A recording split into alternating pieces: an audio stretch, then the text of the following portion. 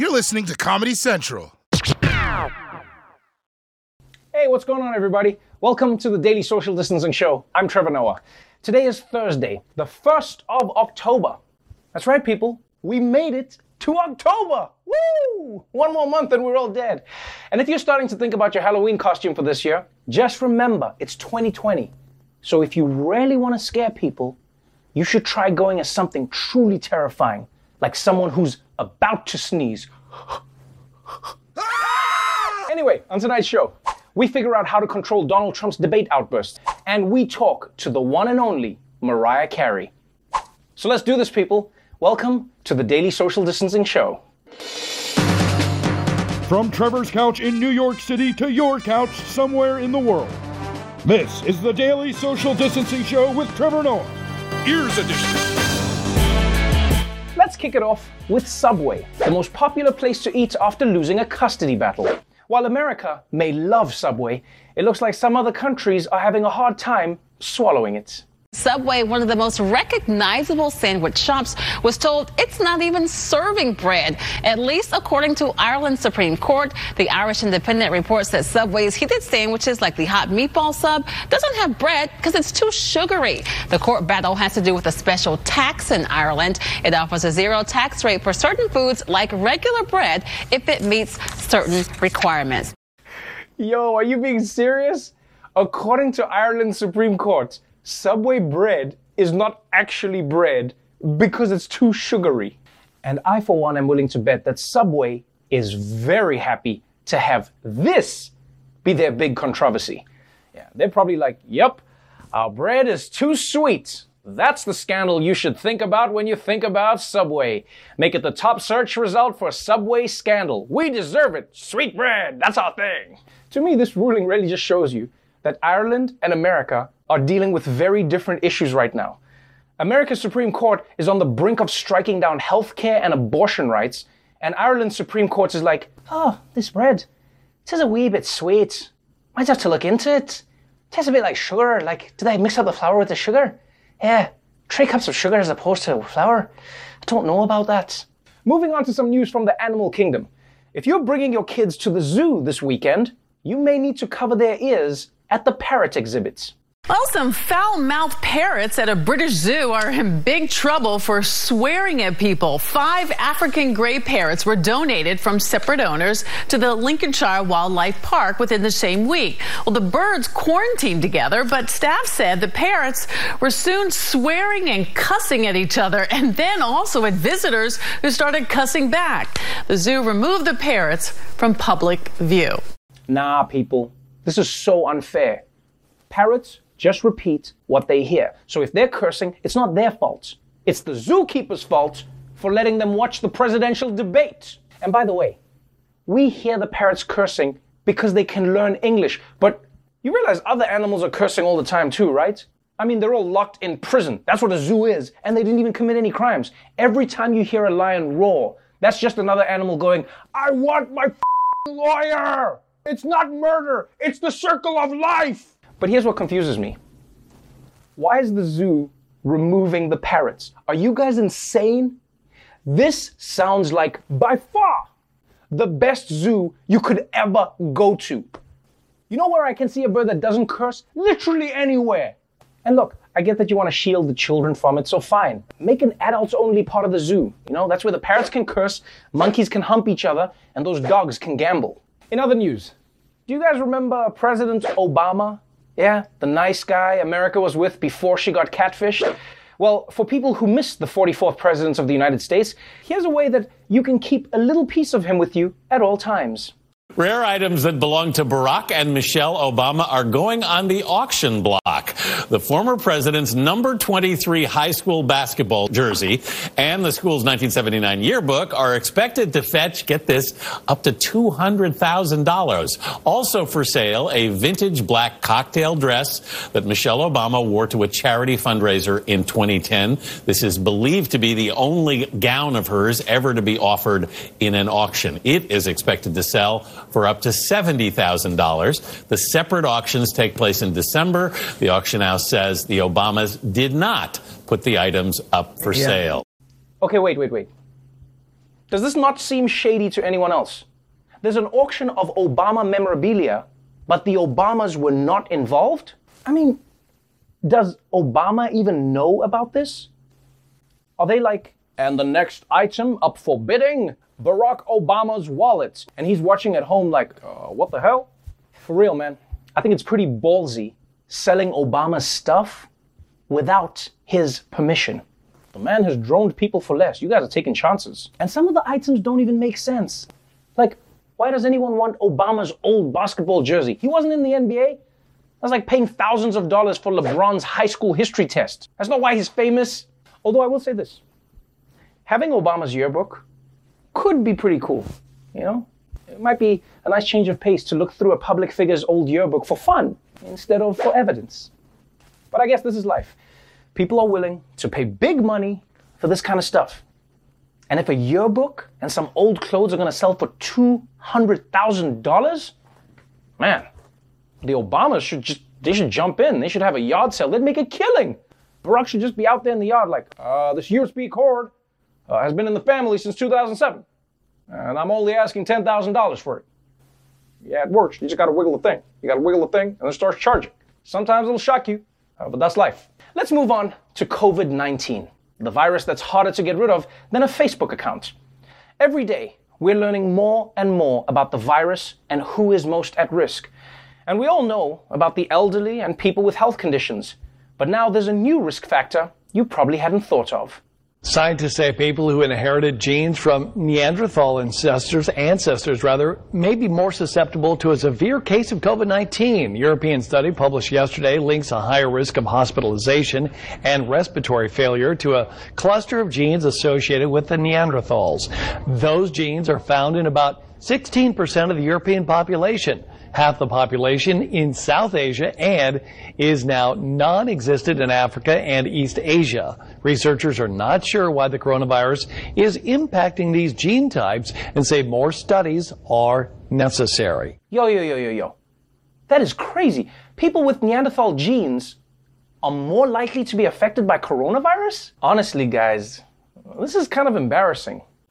Because now, if you get COVID, it means your great ancestor probably smashed a caveman.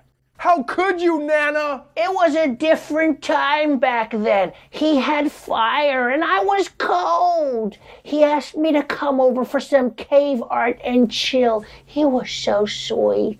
And I don't know about you, but this was surprising for me. Because I didn't know that Europeans still had Neanderthal genes. And by the way, this is great news for Africans because they have none. Yeah, right now there's some dude walking around Uganda like, oh, who's the savages now, eh? Muzungu, looking at you. But right now I know, a lot of you are probably wondering whether or not you have Neanderthal genes. And there's actually a pretty easy way to tell, right? If there's a guy behind you that looks like a monkey and a guy in front of you that looks like a human, then you, my friend, are a Neanderthal. It's just science. I don't make the rules. But while there's still a lot to learn about this disease, there are some things that scientists are fairly sure of right now. Wearing a mask helps. Washing your hands helps. And most importantly, do not spend a lot of time in unsanitary enclosed spaces with lots of other people. Unfortunately, there are still some people who really don't like listening to scientists. The White House has blocked a new order from the CDC to keep cruise ships docked until mid-February. The administration will instead allow the ships to sail after October 31st. The CDC says that there have been recent outbreaks of the virus on cruise ships overseas, showing that cruises continue to help spread the virus, even when ships sail at reduced passenger capacity. According to Axios, public health officials have privately complained that the thwarting of the CDC's cruise ship ban is politically motivated because the industry is a major economic presence in Florida, a key battleground state where the polls are statistically tied. Oh, hell no. We're doing cruises again? Yo, guys, this is one of the worst things you can do during a pandemic. Corona's gonna be rolling around that ship like Jay-Z in the Big Pimping video. That's why I later love him. Now that it almost feels like Trump is actually trying to get people infected now. Cruises are legal again. And from now on, everyone has to cover their sneezes with another person's mouth. Now, I don't care what anybody says. This is clearly a politically motivated decision by Donald Trump. But there must be a safer way for him to win the support of Florida voters. Like, Why not give the Medal of Honor to Pitbull or give tax credits to anyone with exposed ass cheeks? I don't even understand why anyone wants to go on a cruise during Corona. It's like boarding the Titanic knowing it's going to sink. The captain is like, I'm gonna steer this thing into an iceberg. And you're like, whatever, man, I just want to meet Leonardo DiCaprio. But you know what? Maybe cruise fans are playing 5D chess. Yeah, because they know that Corona can't hurt you if the food poisoning from the seafood buffet kills you first. It doesn't make any sense for anybody living in America to get on a cruise ship right now.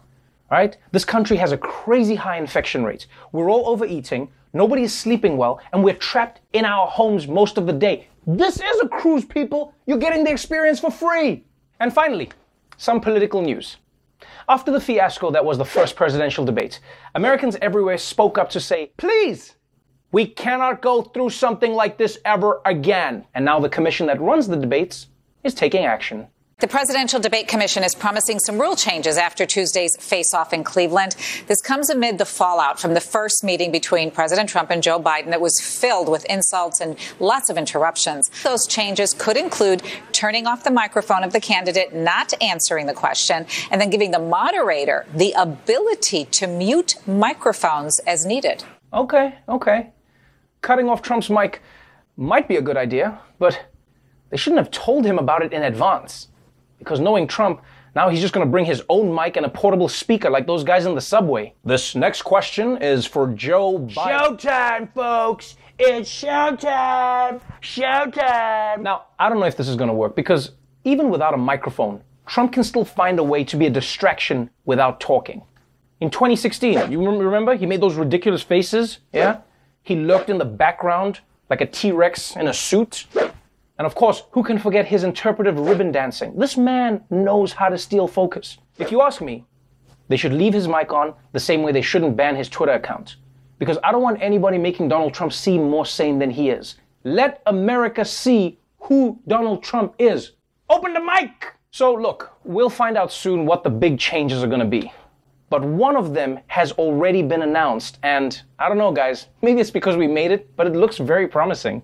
This guy, I want to see an honest ballot. The Presidential Debate Commission has heard your concerns about how the last presidential debate went. Fewer interruptions. I'm appealing to you, sir, to do that. Well, and him too. That's why we've made some small tweaks to the process. The next debates will feature stricter time limits, more moderator control, and the president will be required to wear a muzzle. He got thrown out of the military.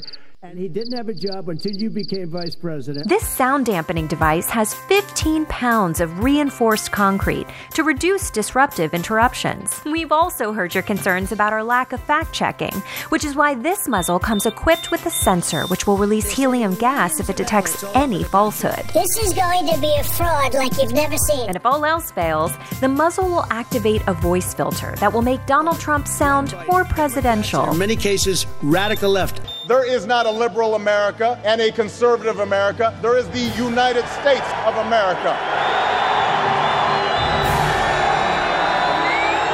The presidential debate muzzle. It's the next best thing to having a normal president. All right, we got to take a quick break. But when we come back, Mariah Carey is on the show. Don't go away. Welcome back to the Daily Social Distancing Show. Earlier today, I spoke with the best-selling female artist of all time, Mariah Carey. We talked about her incredible career, her new memoir, and so much more. Check it out. Mariah Carey, welcome to the Daily Social Distancing Show. Thank you. I'm glad to be here. I have to say, growing up as one of your fans, I did not think that anything could make me a bigger fan than I already was. But your memoir has the best description I heard from a friend said it the best way. She said, it turns you from a fan into an instant lamb. Because we've all grown up with Mariah Carey. Mariah Carey has sung the soundtrack to our lives, whether it's falling in love, whether it's having our hearts broken, whether it's celebrating Christmas. You are synonymous with the lives that we've lived. But you take for granted that a lot of people don't know you, and you've written a book now after 30 years in the industry. The first question is, why now? Why would you bear something so vulnerable after all these years of being shielded? Well, first of all, I've been working on this book for 3 years, solidly for 3 years. And prior to that, I wanted to start working on it when I was pregnant, so like 10 years ago. And I figured, I have the time now, but it really happened the way it was supposed to happen. And I collaborated with Michaela Angela Davis, who's one of my really close friends, and I feel like we get each other on a very specific level and many levels. But it just felt like the right time because, it's just happening because it's happening and it was meant to happen. And it was a cathartic experience. And again, that's why it took so long. I would have liked to have more time, when you're working on something, obviously, and you want to just perfect it and you don't have the deadlines and there it is. But the audiobook's been my favorite part of the process because of the weaving in the lyrics and the melodies and stuff like that. So it is a vulnerable place to be, but in a way it's freeing because they have a question, they can just refer to page 123 or whatever, you know what I mean? For many people, when they read this book, they're going to learn things about Mariah Carey that they never even would have fathomed. Because you popped into so many of our lives as this perfectly manicured human being where everything was in place and everything was perfect in a music video, but you've lived a tough life. You've overcome, you've defied the odds. And one of the things that I don't think a lot of people realize about you is you are a master at your craft, not just at singing, but 19 number one hits and 18 of those were written by yours truly. Yes, and thank you for acknowledging that.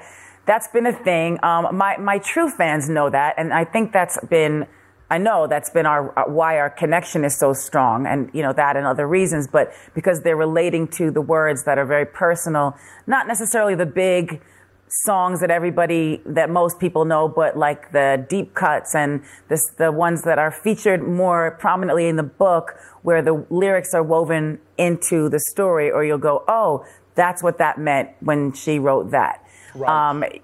So the fans know, but the casual listeners or people that are just like, yeah, I've heard her sing, whatever, they don't know. I don't know that they'll ever know. Maybe if they care to know and they're watching this, they'll pay attention in a different way. But it's been my release. So writing this book and working on the audiobook and weaving like some singing and some music in with the stories, because that's the way it's written, so it was really a great creative experience for me to be able to combine those things that I love so much. And obviously with these very personal stories.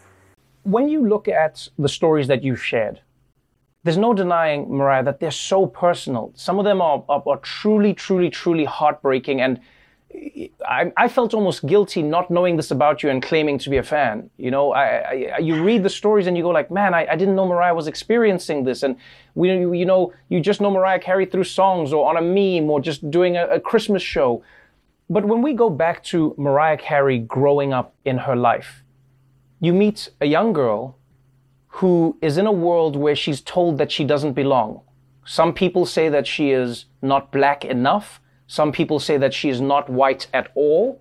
And so she experiences racism specifically growing up as a child. And one of the most painful stories was where you share going to a kid's party where you thought you were going to the party, but all they did was lock you up in a room and start calling you the N-word. That trauma, when you're sharing it, I would love to know, how did you deal with that? And how did you almost, put that in the back of your mind and in your life while you were entertaining the rest of us in the world?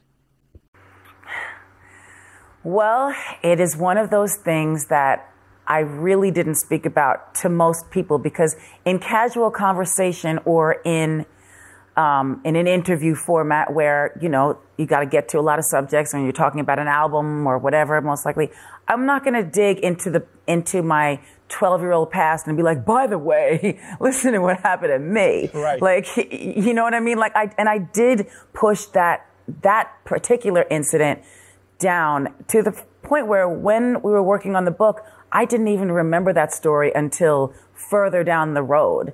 Like, it wasn't like, let me tell you this first story. Like, I really started a lot with my ancestors and kind of exploring different aspects of what they went through and the diversity there. That's kind of like shocking to most people, because when you see the physical book, the pictures in the book, people get it a little bit more. And I know you understand what I'm saying. It really, you know, it becomes a thing where it's like, oh, and I get it now, but you're like, well, what the hell did you think I was talking about this whole time? But, you know, again, not everybody pays attention. But yes, that was a very harrowing experience. I don't know that I ever felt the need to talk to anybody about it, because I don't feel like I'm the only person in the world that ever went through something traumatic. But that was very specific. And I think the reason why most people wouldn't expect it is because, I don't know, because of the racial ambiguity, because of whatever. But, you know, I didn't always have my hair done and makeup and clothes and nice things. You know, I came from a place where I lived in predominantly white neighborhoods with people that had nice houses. And I'm not even going to say they were predominantly white. They were all white. And, you know, there I was, to most of them, I hate to use this word, but a mongrel. So they, you know, really didn't have a very high opinion of me for that reason.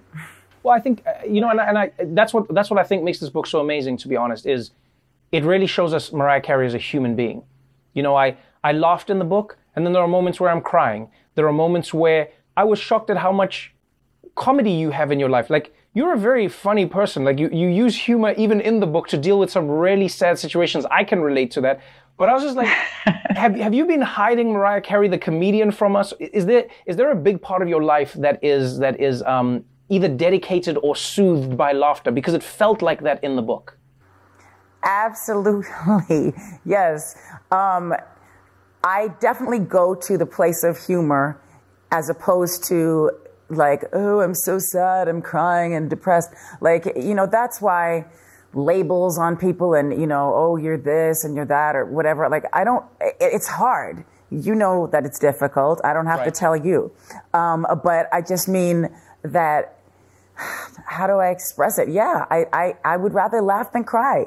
And so I appreciate, and we were talking about Son of Patricia, and just you as an incredible comedian, and you know, such a brilliant person, but also I appreciate stand-up, and I appreciate like watching you and the complexities that you know. I know we're supposed to be talking about my book, but I have to say that I have to say that, or I would be remiss.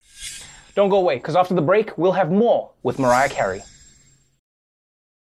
Welcome back to the Daily Social Distancing Show. Here's more of my interview with the legendary Mariah Carey. It feels like we're getting a lot of Mariah right now, which is great. We're getting the book, we're getting the audio book, and then we're getting something that I think everybody on the planet will be excited by, and that's Rarities. And that is a collection of, you know, whether it's unreleased songs, B-sides, and just, it feels like an extension of the book, because it feels like a raw piece of Mariah Carey, you know, music that we've never heard, expression that we've never seen. You've got an exclusive, you know, you're going to be teaming up with Lauryn Hill, you know, in one of the projects. And that in of itself is just legend plus legend in a time that was where music for many people was golden. Tell me a little bit about Rarities and why you felt that this was the time to put that out and what you're trying to do. Well, it just so happened that I had, first of all, the synergy with all of this has been, you know, I believe everything happens for a reason. But in the book, I talk about winning my first award when I was 12, a little award in a talent show that my mother had enrolled me in against all adults. And I sang the song Out Here on My Own by Irene Cara. And for a kid, when I listen to it now, I'm like, oh my gosh, I really, really felt this song. Like, it really did feel like I was out there on my own. But we found the recording that I had done. I was going to put it on an album, didn't do it. Anyway, I found it in my vault. And so that's on the Rarities. And then I happened to have a song called Lullaby of Birdland. I was telling a story about this song that I used to sing as a little kid. And then we found this recording, and that's also on the Rarities. So there's so many, like you said, B-sides, unreleased songs. But the fact that these things happen at the same time is just another thing that blows my mind about life. You've lived 1,000 lives, Mariah Carey. I think a lot of human beings will enjoy this book because it is a human story. I think a lot of mothers and daughters will love this book because it talks about those connections and how important they need to be, how important they are, how much they need to be cherished. I think any child, any parent, I think any lover of music, any black person, any person who struggled with identity, regardless of their race, will love this book. And before I let you go, I could talk to you forever on all of these things, but I guess that's why you have the book. Before I let you go, I would love to talk to you about the song that has become the definition of Christmas. It's pretty insane to have a song that is almost as famous as the holiday itself. I really wondered this question as an entertainer. We all hear that song and we're like, it's Christmas time. Do you hear that song and go, oh no, people are going to want me to sing it? Or do you still have as much joy from that song as we have? It's interesting because I know it gets played a lot and there's all different things, but it's the first Christmas song I ever wrote. I talk about in the book how certain people in my family ruined Christmas every year, and I always looked forward to it, and I always just wanted to have the most festive, fun holiday, and it just represented so much for me, and they always screwed it up. And as an adult, I was able to kind of recreate what that represented. And so to have a song that I do get to hear every year, I have 3 Christmas albums. Right. It's I'm festive. Like, I push through sadness with being festive. And so, like, anybody who ever tries to ruin Christmas for me will not be a happy person hanging out with me on Christmas. So the answer is I'm very thankful that I was able to write the song. And I do still love it. I do still love it because it makes me feel like the holidays are here, and that's my favorite time of year. So call me festive.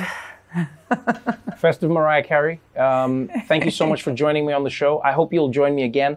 I hope everybody reads the book to get whatever they need from it, whether it's the joy of hearing you break down your music as a master craftsman, whether it's sharing your experiences. I feel like the book is a love letter to black women from all walks of life in every industry, whether it's private or whether it's in the music industry. I feel like it's a touching tale, and honestly, it's one of the most vulnerable, beautiful stories I've read. So thank you so much for sharing it with us. Thank you for joining me on the show.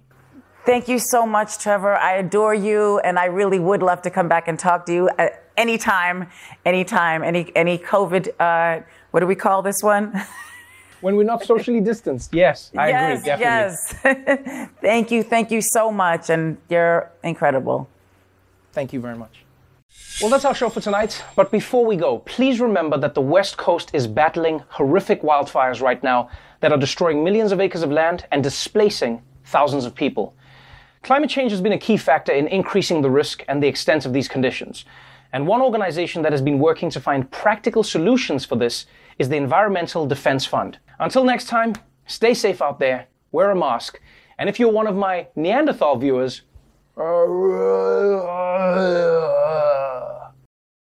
The Daily Show with Trevor Noah, Ears Edition. Watch The Daily Show weeknights at 11, 10 Central on Comedy Central and the Comedy Central app. Watch full episodes and videos at thedailyshow.com. Follow us on Facebook, Twitter, and Instagram, and subscribe to The Daily Show on YouTube for exclusive content and more. This has been a Comedy Central podcast.